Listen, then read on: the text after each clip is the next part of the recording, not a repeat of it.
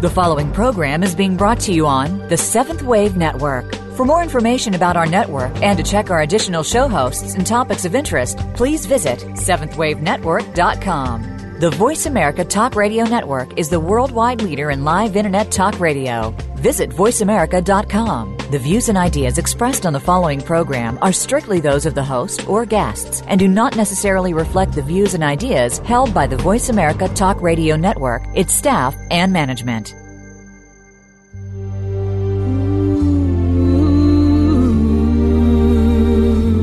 Welcome to Conscious Evolution Radio with your host, Ann Gelsheimer. We are entering higher levels of consciousness with both old and new spiritual technologies to help us be the people we've always dreamed of being.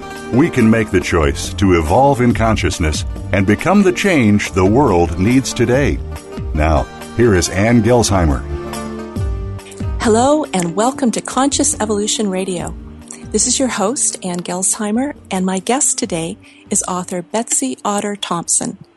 Betsy's new book, Love Human, shares her insights into essential questions such as, who are we? Where do we come from? Why are we here? And how can we find comfort in a world that can be very challenging? As a young child, Betsy was able to communicate with spirit, but for many years she ignored this gift. Later in life, things were not going well for Betsy, and just when she was on the verge of homelessness, she said a prayer and her life turned around. During this interview, we're going to learn what was in that prayer and how was it answered, as well as many other things that Betsy has learned along the way, including how to apply Louise Hay's healing approach to heal herself. So Betsy, welcome to the show. Thank you, Anne. I'm delighted to be here. Oh, I'm so pleased that you were able to take the time to be here. So maybe we could start right from the beginning. If you would tell me about that connection you felt with spirit when you were just a little girl. Well, my mother was always talking about her grandmother, who was my great-grandmother, and how much she loved her and how much I looked like her. And I decided at that age that, it was really nice to have that kind of a connection with my mother, that I was so close to my great-grandmother. And so I decided I would try to see if I was like her in other ways. And so I started talking to her at night, and it seemed like the most natural thing in the world to me that I was talking to her, and she was responding, and I was having these lovely conversations. And I guess at that age I just assumed that everyone could do it. Everyone could do it. So I said to my sister, who was 2 years older, I told her when I was speaking to our great-grandmother, and I said, who do you speak to? And she went totally ballistic and teased me for weeks about it and tortured me about it, and I was so traumatized by her reaction, and I thought to myself, well, my goodness, if this is how she reacts, how would the rest of the family react if they knew, and my friends? And so I just was so upset about her reaction that I stopped doing it. And it wasn't until many years later, when I was in California and almost homeless, that I took a good look at my life and decided that, it wasn't working. I'd spent most of it blaming others for all my problems and anyone I could find to blame. And so I did say a prayer one night, and I said that I wanted to honor the gift. I wanted to be my authentic self, but I sure needed a job to support me while I did. And 3 weeks later, I got a job in the entertainment business where I worked for the same man for the next 18 years.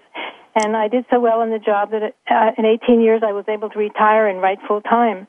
So it was just like a miracle, and it was like the universe said to me, oh, okay, if you're ready, we're ready, and here we go. That is so exciting. I love that.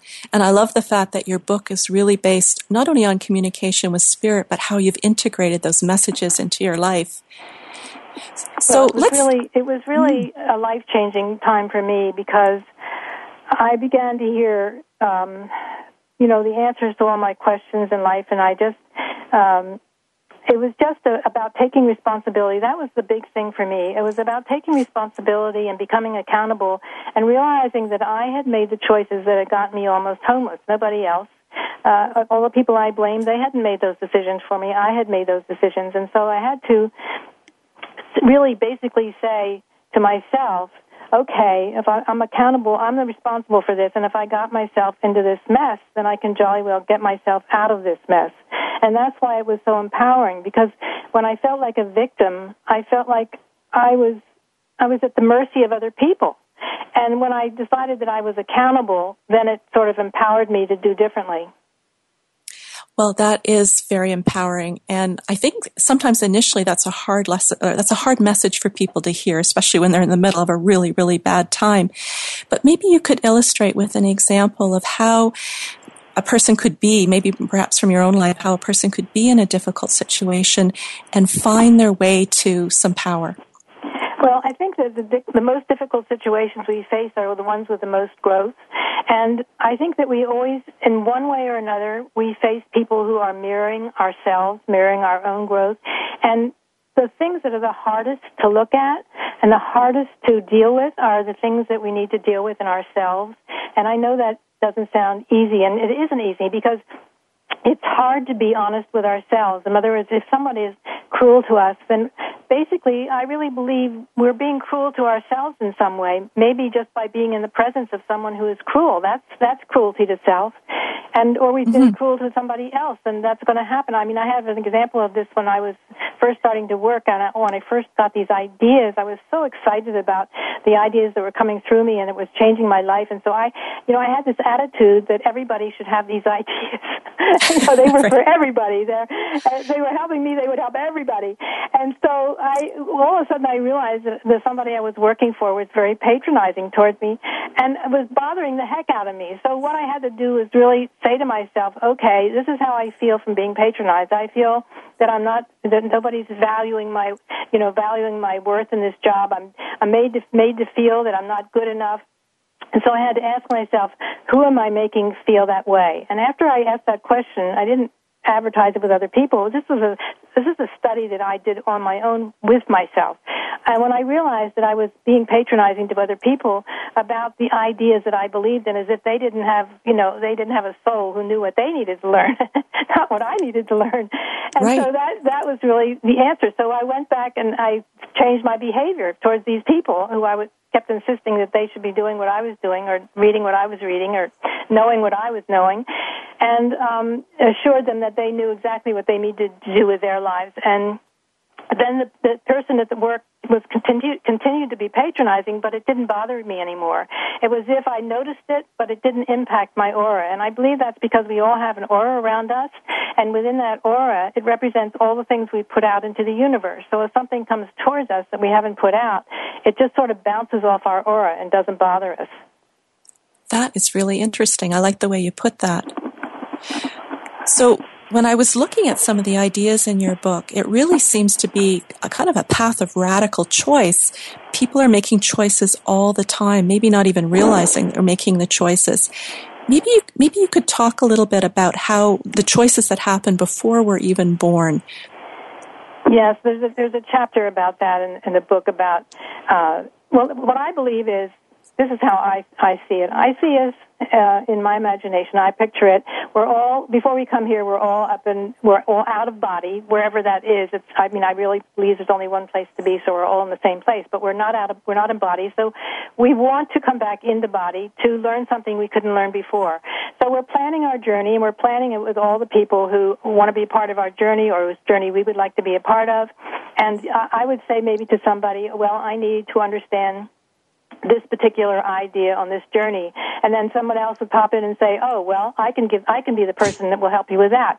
For instance, I had a struggle with my mother, and it was a hard struggle, but it was something I needed to go through to actually find my path. And so I probably said, "Well, I need to have a challenge to get to my path," and my mother probably said, "Oh, well, I'll be the challenge because I need such and such and such." And so I think we plan who we're going to find and who is giving who a challenge. And I believe it's all a gift, even though it doesn't feel like a gift a lot of the times when we're living it.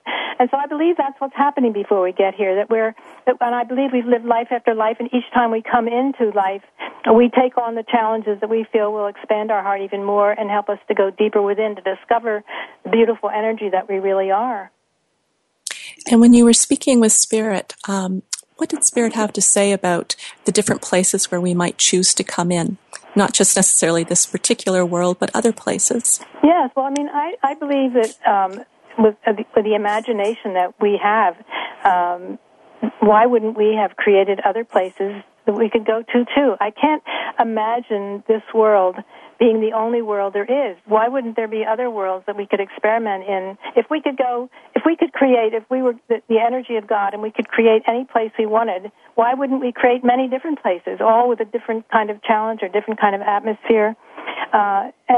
And why wouldn't we do that? It doesn't make any sense that we wouldn't do that if we could do that. That makes sense. Absolutely. Yeah. Now, when you in the book you talk about God as an energy, I wonder if you could share your ideas about God and what is God. I think God is energy, and we are energy, and so is everything else in our universe energy, and so everything is God. I believe that we all have God within us, or we wouldn't be here. I mean, we have the energy of God within us, or we wouldn't be here. And the animals have the energy of God within them; they wouldn't be here. Everything that exists is energy. It just varies in its vibration, and the more evolved you are, the higher your vibration. That's really how I explain God, because I don't think there's anyone else bossing us around or telling us what we should or shouldn't live, or what we should experience. I think there's just, if there is this wonderful power of God, God would just encourage us to live whatever we needed to live. And who would know better what we needed to live than the person who is living it? Right. Absolutely. So you've talked about how the ideas were flowing into your life and how inspiring that was. I wonder if you could share a little bit about who it is you're speaking with in spirit and how you develop that connection, how that worked for you. Well, I'm asked this question a lot, and I never know how to answer it because I don't understand the process myself even. But I've heard the explanation from spirit that how does a painter get their vision? How does a musician hear their notes? Would they be able to explain that? How their particular gift comes through them. All they know is that that's how the love within them expresses. And so I don't think it's any different with the gift of writing, and especially in the gift of writing the way I do it. I just open my heart and I allow the answer to flow through me, which I believe is what I have. Two daughters who are artists, and their work is very different, and it just.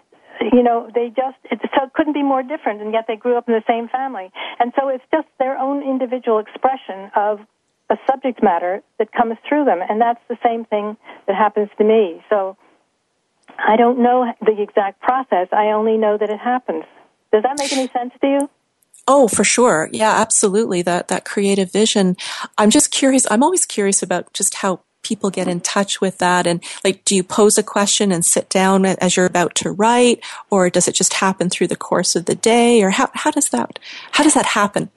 Well, I write a lot. I spend a lot of time writing, but the energy is there always for me. I believe that we have our guides, and they're with us 24/7.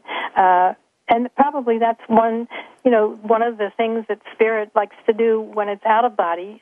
It probably wants to love and help and support people, and so I think we all have a guide. And I just get it comes to me, and I'm not always sure that I even decide what the questions will be. Okay. Because, and I think that the questions that I've had are questions that everybody has. They're so universal. They're the things that we start to wonder about as soon as our souls and our hearts are big enough and old enough to question.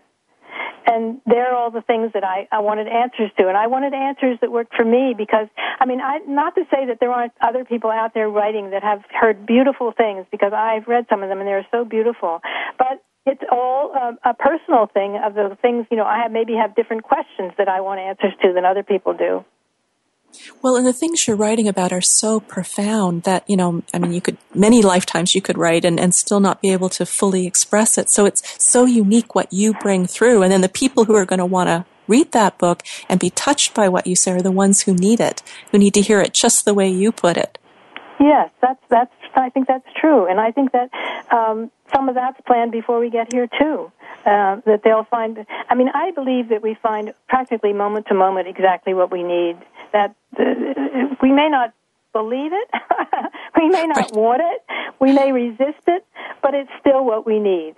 it's still what we need, because I don't believe, to say otherwise, for instance, to say otherwise about somebody who makes a choice that you don't like, or someone who's created a war that you don't approve of, to say that that person should have done otherwise or should have been otherwise is to really say that the soul in that person is a dummy. And I don't think that's possible. I don't think that's possible. We don't really know why people come here and what their purpose is when they come here, and the role they've agreed to play when they come here. So how can we judge what they are doing or how they are living their life when we don't have the necessary information to make a judgment about it? So it's almost like we're operating at least on two levels. On the larger level, on the level of the soul, we have no judgment. But on the level of practicality, if someone's in an abusive relationship, they've got to make a choice about that. Yes, but it's also about acknowledging the fact that you are abusing yourself by being in the abusive relationship. And therefore the energy is compatible with you until you get out of that abusive relationship. In other words, you don't get in an abusive relationship if you don't allow abusers into your life. So you're really making choices about what you're going to allow into your life. It's not really about the other person at all. It's really about what you want to create with your life. Exactly. And if you stop being an abuser of yourself, or of somebody else, you won't attract an abuser into your life. They won't even be able to find you, because incompatible energy cannot merge. It's like oil and water. They won't get together if they're not compatible in some way. Well, I've worked as a therapist for over 25 years, and I would agree with what you're saying. There's a point where, if I'm working with people who've had a history of abuse, where they are just so done with that it stops. Like, it may have happened many, many times, but there's a point where they're saying, I will never let myself be treated like that again, and it doesn't happen anymore. Right. Yes, well, I can say I'm somebody like that myself, so that's how I know. Right, you've tested that one out. So, Betsy, we're going to take a break, but when we come back, we've got so much to talk about, but I really do want to hear that story about how you applied Louise Hay's healing method for your own healing. So this is Ann Gelsheimer on Conscious Evolution Radio, and we will be right back.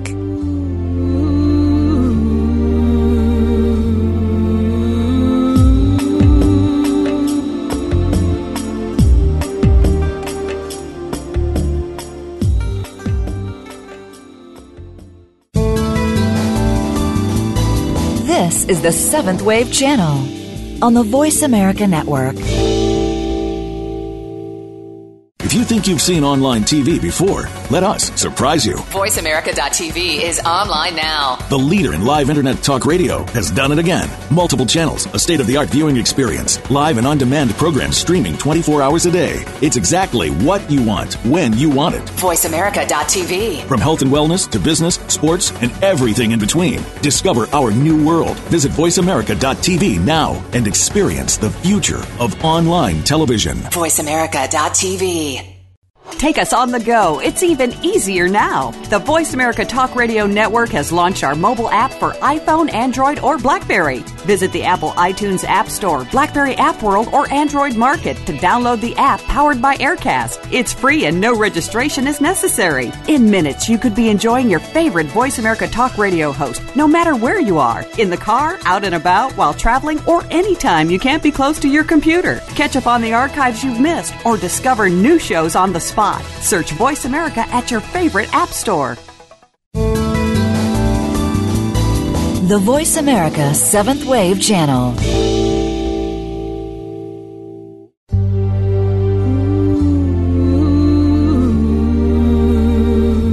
You are tuned in to Conscious Evolution Radio, and we love to hear from you. Please send any questions or comments about the show via email to consciousevolutionradio@gmail.com. Again, that's consciousevolutionradio@gmail.com.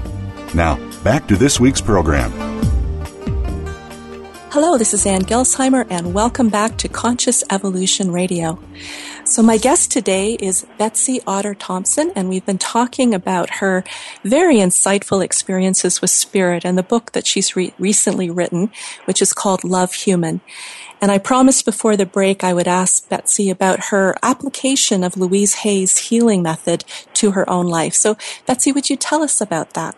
Yes, when I came back from California, I was in California for over 20 years, and I came back to where I grew up, and when I came back, it was like all of a sudden I was faced with all the issues that I'd had before I left, and they were all being relived with my family, and old resentments and grudges were coming up, and it was like festering inside of me, and it festered inside of me for a good 3 months without me really dealing with it, which is unusual for me. I'm usually on top of stuff, but this just seemed to get to me, and I couldn't.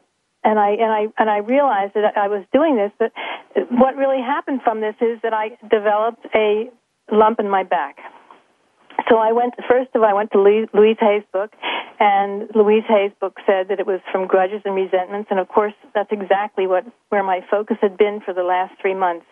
But I called the doctor. I went to the doctor, and I said I had a lump in my back, and she said, come in tomorrow because I have a history of cancer in my family, a lot of cancer. So I went in, and she examined me, and she said, yes, you have a lump in your back, and I want you to go in for an MRI tomorrow morning. And I said, okay. So she scheduled an MRI, and I went home that night, and I did a very deep meditation. And during this meditation, I asked myself, where is the positive or the growth in the way my family reacted to my choices and how they dealt with me? And, how can I turn this resentment into something positive? So during the meditation, I realized that the reaction of my family to my choices was really one of the motivations I had for leaving where I lived and moving to California. And California had been the beginning of turning my life around.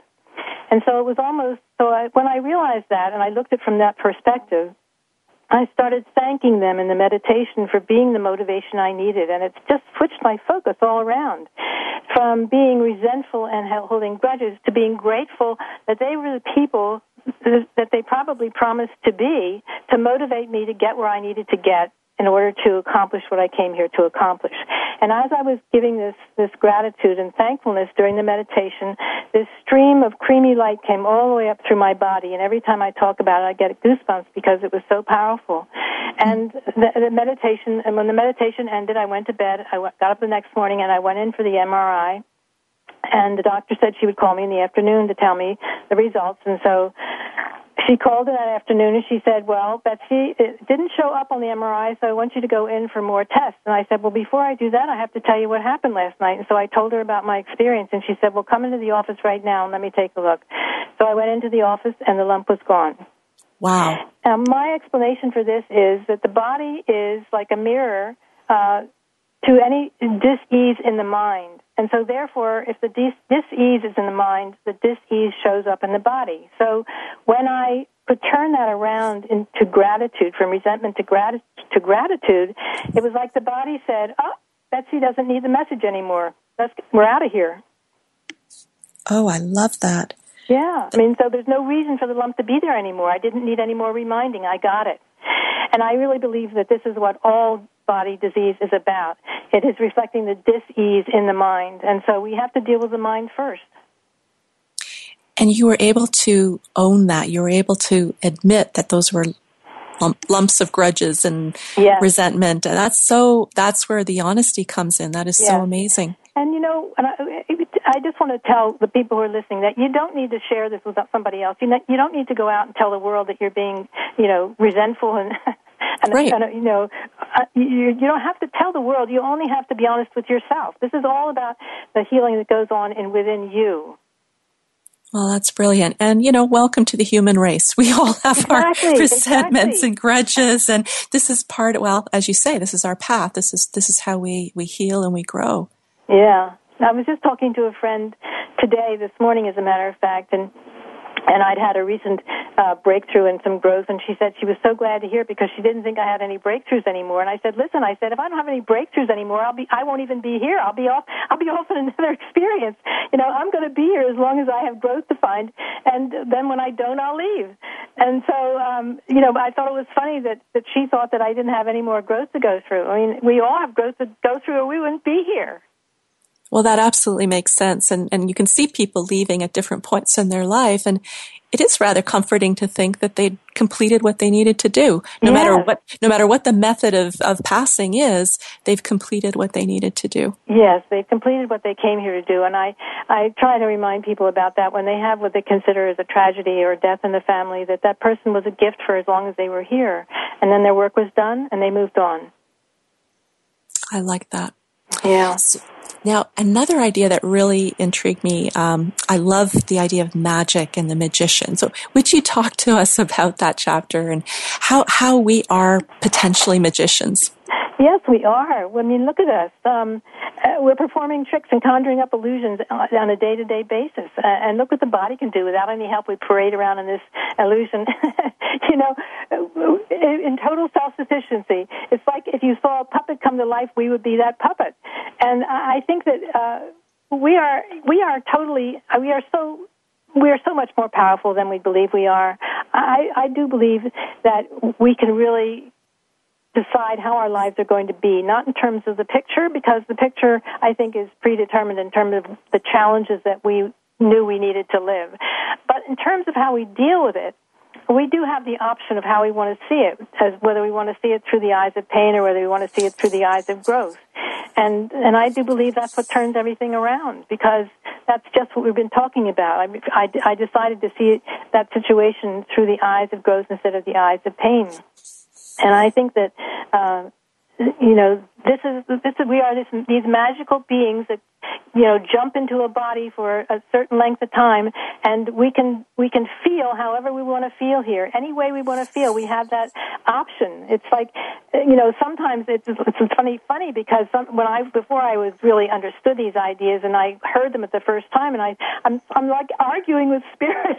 I'm saying, the ideas come into my head. What am I supposed to do with them? They're there. There's right. Negative thoughts are there. I can't get rid of them. And the thing is, I could get rid of them because you only need to replace them with a positive thought. It's like a habit you get into. You get in a habit of thinking in a negative way, and you think it's stuck with you forever. It's not. It's there because you've gotten into the habit of thinking in a negative way. But if it's a habit, you can just as easily create a new habit. And the new habit is formed the same way the old habit is formed, by repeating something over and over and over until you believe it. That is perfect. I remember sharing that insight with people so often as a counselor, that the things that we think really are, they're kind of like trucks, big heavy vehicles that have built up some speed because we've repeated the thoughts over and over and over again. And when we're trying to turn it around, it takes some effort. It takes some real effort to do that, but we can do that and pick up speed and go in a different direction. Yes, we can, because whatever direction you go in gains momentum, just like a big heavy truck. I love that analogy. It's so perfect because it does. It gains momentum when whichever direction you're taking it gains momentum. That is great. So you also talked about how, we talked a little bit about how people are mirroring what's going on inside ourselves, and that really suggests that we can shape our lives. I mean, I know there's certain events that our souls may have chosen to experience, or maybe key events, but we really can be shaping what's going on outside. What is the amount of freedom that you think we have in terms of creating our lives? I think we have all the freedom in the world. The only thing that stops us is fear. Fear stops us. It tells us that, it's that voice inside of us. We all have two voices inside of us. We have the voice of love and we have the voice of fear. And the voice of fear uses all kinds of tactics to keep us from finding fulfillment. It doesn't matter what it says. It always has a negative tone. It always has a doubting tone. It always has the opinion that you're not quite what you should be. You're not quite doing what you should be doing. Other people aren't quite doing what they should be doing. It's always about something being wrong instead of everything being right. And so to make that transition, you have to, it's like you look at different life differently. And the first thing you have to ask and accept yourself is that you are here because the soul believes there's growth here, and that's a positive thought. You want to grow. And then the second thing is you have to ask yourself, am I seeing this as a gift or am I seeing this as a trial?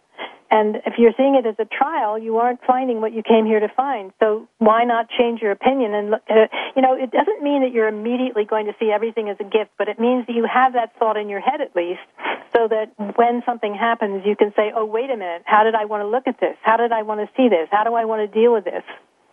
Right. And that doesn't mean you're not going to have moments like I had of 3 months of resentment and grudges coming up again. Right. Because ego tells you you're justified for feeling that way. You're justified for all the feelings you have. That's what ego says to you. And you know what? It doesn't matter if you're justified or not. It doesn't make the slightest bit of difference, because whatever you act out is going to act back on you, because the universe doesn't recognize justification. It just recognizes the action emotion that you put out there and says to itself, well, Betsy thinks grudges and resentment is love, so let's give her lots more grudges and resentment back. Oh, jeez. Because that's Great, what the universe thanks. goes by. It believes that we're always expressing love, whatever we're expressing, and so it gives us back our interpretation of love. That's interesting. I have a lot of compassion for people who perhaps have lost somebody very dear to them, and I think there's times where it's probably really hard to find the gift initially in the experience. But I have seen, for instance, somebody who's lost a parent who's lost a child who can turn things around and create something amazing out of that experience. Yes, we all have it. We've all seen the people who do that. It's the most amazing and wonderful thing. I'm so in awe of it. And so it's holding that hope that even if today isn't the day where the person's able to find the gift, and not to feel burdened by that idea, but to know that, as the grief or as the pain subsides, that is a possibility. Yes, it's a wonderful thing. What a gift those mothers are to everybody, that they're showing us that you can take the worst tragedy and turn it into a miracle for other people. I think that's one of the reasons that we come here to do things like that. That's I'm sure was the hope of that person. I remember reading in a paper years ago about a mother whose son was killed by a gang member, and this woman, the person who murdered her son, was sent to jail. And the woman had a certain amount of time of grieving, and then she decided that she would go talk to the boy who killed her son. And she went there, and she went there, and then she wanted to go back, and she kept going back and talking to him. And eventually, she began to realize the pain that he was in, and she sort of became a surrogate mother to this boy. And it turned out that she went so many times and had this wonderful connection with this person that when the boy got out of jail, he came to live with her, and she said, he became my son that I lost. Oh my God, I have heard that story. And yes. I remember that. It was so powerful. Yes, so powerful that she had forgiven, and through the forgiveness she got what she missed. She got what she lost. It's the most incredible story. Wow, that is an amazing story. Yes. Now, you mentioned that physics teach us how life works. So tell us a little bit about that before the break. Well, I think that the universe shows us how our world works. It's everything's in perfect balance in the universe, and if one of the planets got out of balance, then everything else would have to realign and get in balance again. And if it lost complete balance, it would disintegrate. And I think that it's just reflecting. It's reflecting how we live too. We're always in perfect balance. In that whatever emotional action we're putting out into the universe is coming back to us. And so, therefore, in this way, we are very much in control of our lives, because we can decide how to think about things and how to treat other people. And it's all about. It's such an age-old phrase, to do unto others as you want to be done to, but it's what works. Yes. And it's one of the common teachings across all the different religious traditions. Yes. Reap what you sow, and there's different ways of expressing it, but it's a common, because it's a profound truth. Yes, it's a profound truth that whatever we are expressing, human beings, and whatever we put out into the universe is our interpretation of love, And that's what the universe receives and returns to us. And it comes back to the idea, again, that the universe thinks everything is love. So it doesn't matter how you're behaving. The universe interprets it as love because the universe knows there is only love. It's just that we're interpreting it in a slightly different way than the universe does. But the universe gives it back to us regardless. So we can't see right now, or it's kind of like we've got these filters on. We can't see the love in all of it. All right, we're going to go to our next break. Okay. So this is Ann Gelsheimer on Conscious Evolution Radio, and we will be right back.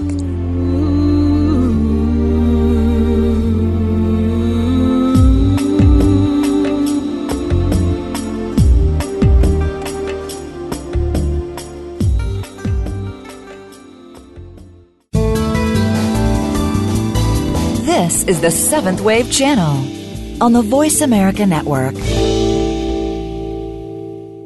If you think you've seen online TV before, let us surprise you. VoiceAmerica.tv is online now. The leader in live Internet talk radio has done it again. Multiple channels, a state-of-the-art viewing experience, live and on-demand programs streaming 24 hours a day. It's exactly what you want, when you want it. VoiceAmerica.tv. From health and wellness to business, sports, and everything in between. Discover our new world. Visit VoiceAmerica.tv now and experience the future of online television. VoiceAmerica.tv. Take us on the go. It's even easier now. The Voice America Talk Radio Network has launched our mobile app for iPhone, Android, or BlackBerry. Visit the Apple iTunes App Store, BlackBerry App World, or Android Market to download the app powered by Aircast. It's free and no registration is necessary. In minutes, you could be enjoying your favorite Voice America Talk Radio host, no matter where you are. In the car, out and about, while traveling, or anytime you can't be close to your computer. Catch up on the archives you've missed, or discover new shows on the spot. Search Voice America at your favorite app store. The Voice America Seventh Wave Channel.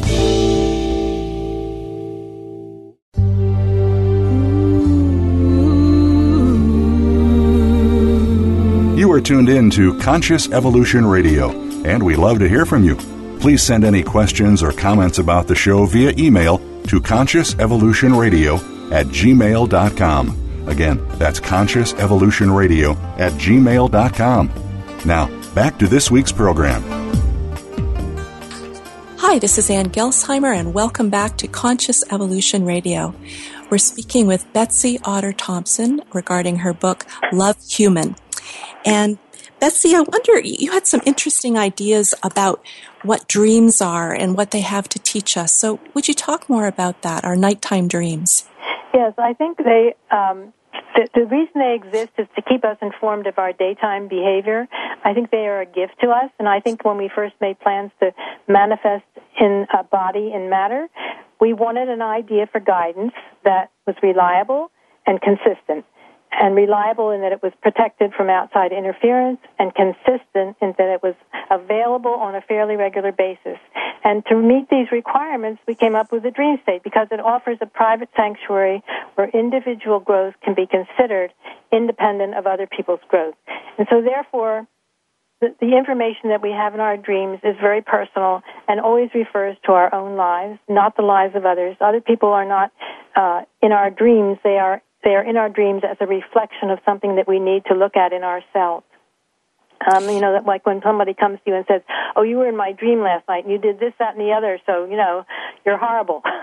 Well, that's not about the person who is in the dream. It's about the person who's doing the dreaming, about something that they need to look at in their own lives about how they've been mean to somebody or cruel to somebody. And it's just another way, it's just another gift that we give ourselves when we come here to try to keep ourselves on track, to try to keep ourselves, try to help ourselves remember what we're here to do and what this life is all about. So it's like a great gift that we gave to ourselves. It's an opportunity to review our progress. I often talk to people about their dreams, and I know some of them are a little easier to understand than others. Some seem truly bizarre. Yes, I think it's more about the emotion that the dream evokes in us than anything else, because that's what our lives are all about, the emotion that we feel and the emotion that we receive from other people. So that's where we get hung up on emotion. So I think it's always about asking the person, or I always ask myself this question, how did that dream feel to me? How did I feel in that dream? And if I felt that I was, that someone was being mean to me or cruel to me, then it's about me looking in my own life and asking how have I and where have I been cruel or mean to somebody else?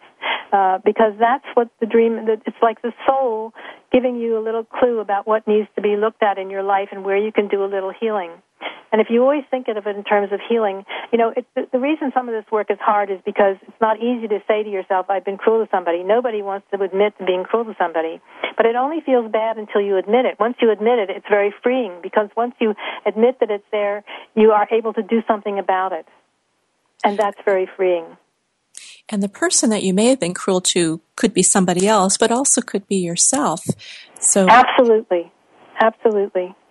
Because usually, however you treat yourself, you treat other people.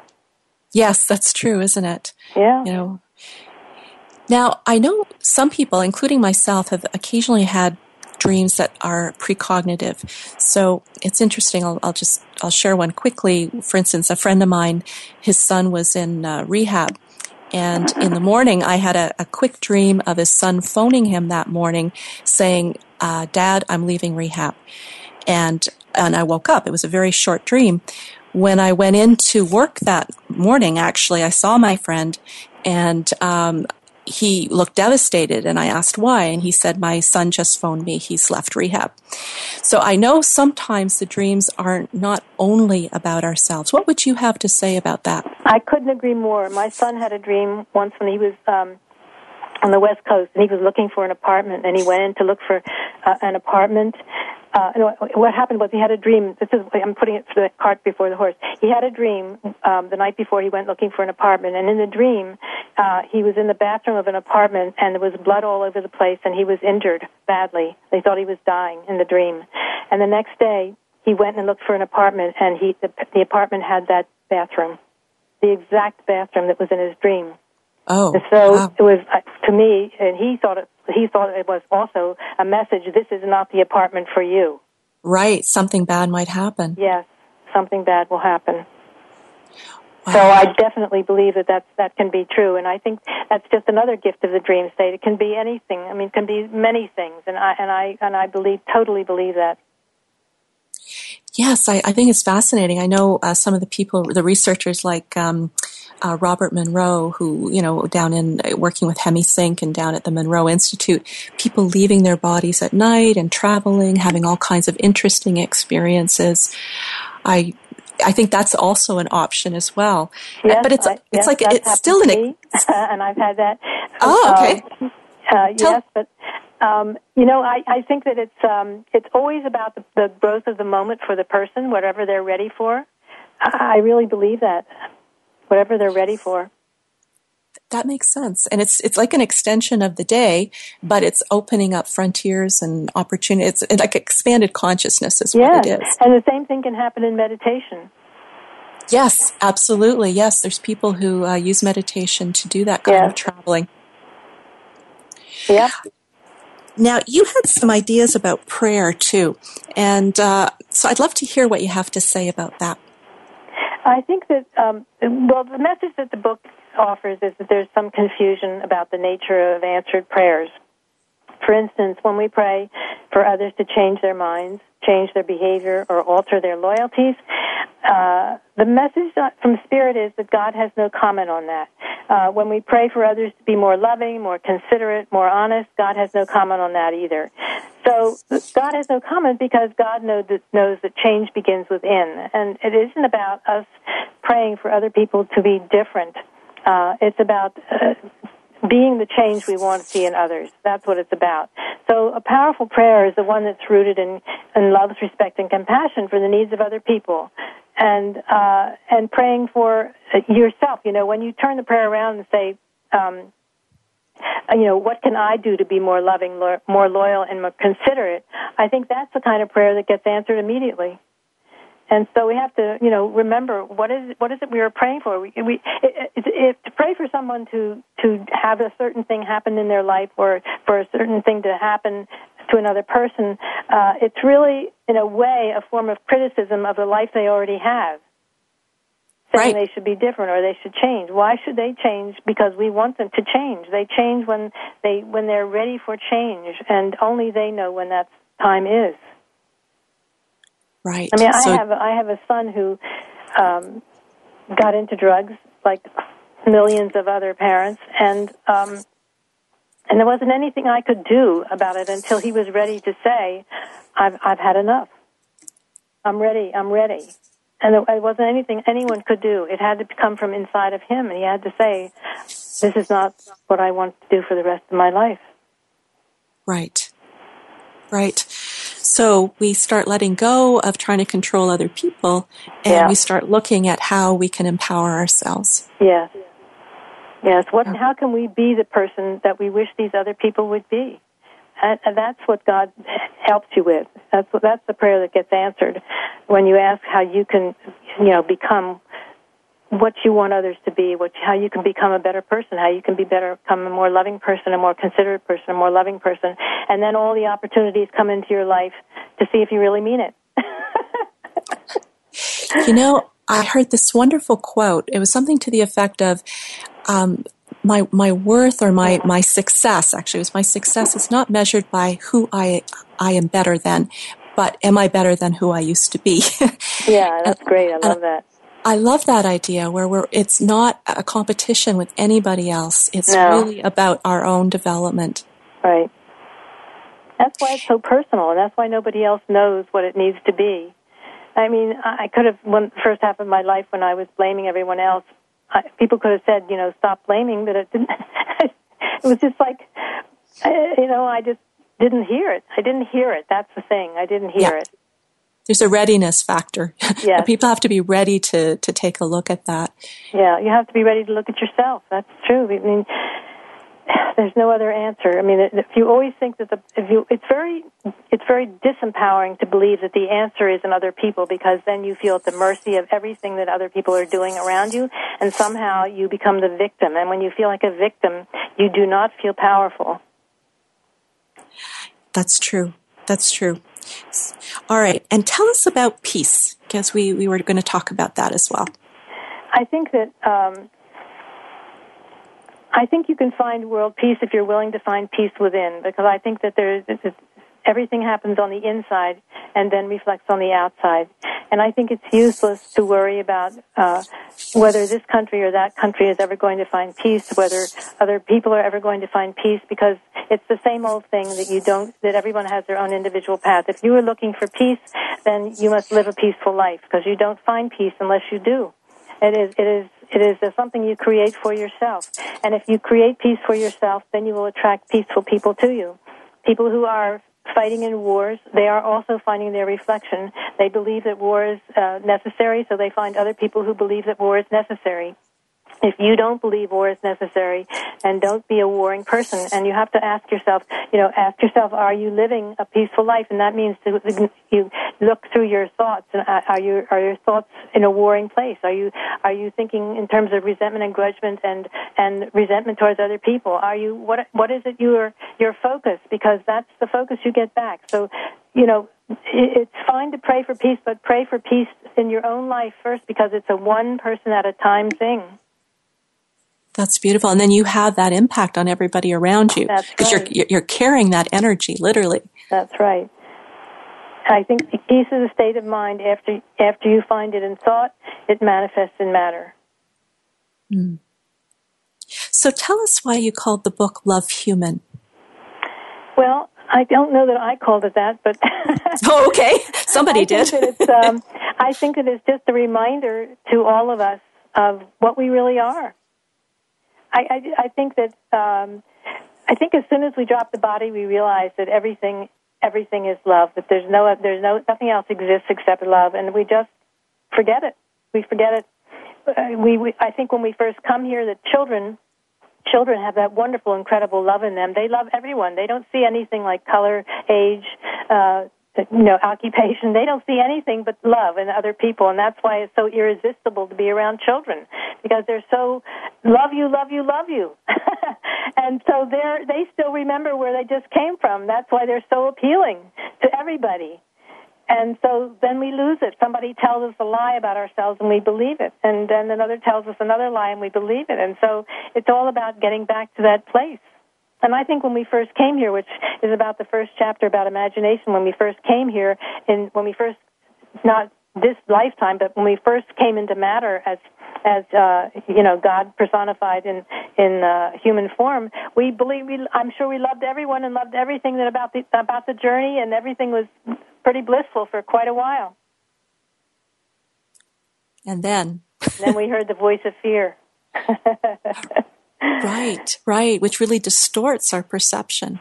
Yeah, I mean it's all about it's all about the individual autonomy of each person. That you have the autonomy to listen to whatever voice you want to listen to, and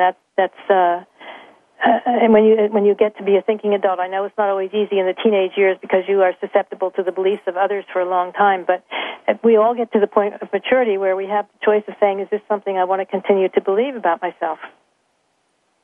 That's the true power. Yeah.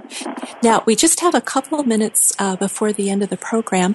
I wanted to ask you a little bit, if you would tell our audience about what you're doing this weekend, and any other, and maybe how they could get in touch with you, also your website. Okay, well, my website is BetsyThompson.com, and all my other social media is there, and so they can join me on Facebook and all those other things through my website. It's BetsyThompson.com, BetsyThompson.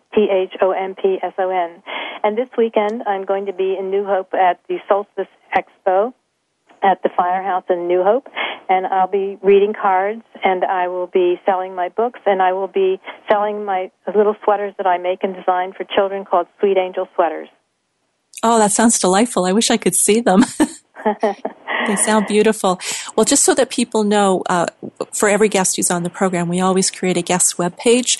So if you're wanting to follow up with Betsy or look at her other books, other things that she's done, there'll be a guest webpage for her with all her contact sites, her Twitter account. Everything will be there for you. So, Betsy, thank you so much for taking time to be on the program. I really appreciate it. And I think we've been talking about things that are so important. Thank you for having me. I've enjoyed every minute. You're a fantastic host. Oh, it's something I so enjoy. This is just so fun for me to do this. So well, thank you for that. I appreciate that. And thank you to the listeners. It's been a real joy doing this program. So this is Ann Gelsheimer on Conscious Evolution Radio, and please join us again next week.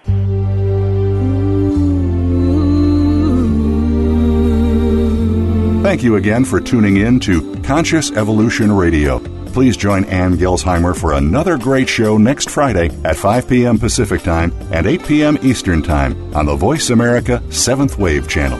We hope to see you next week.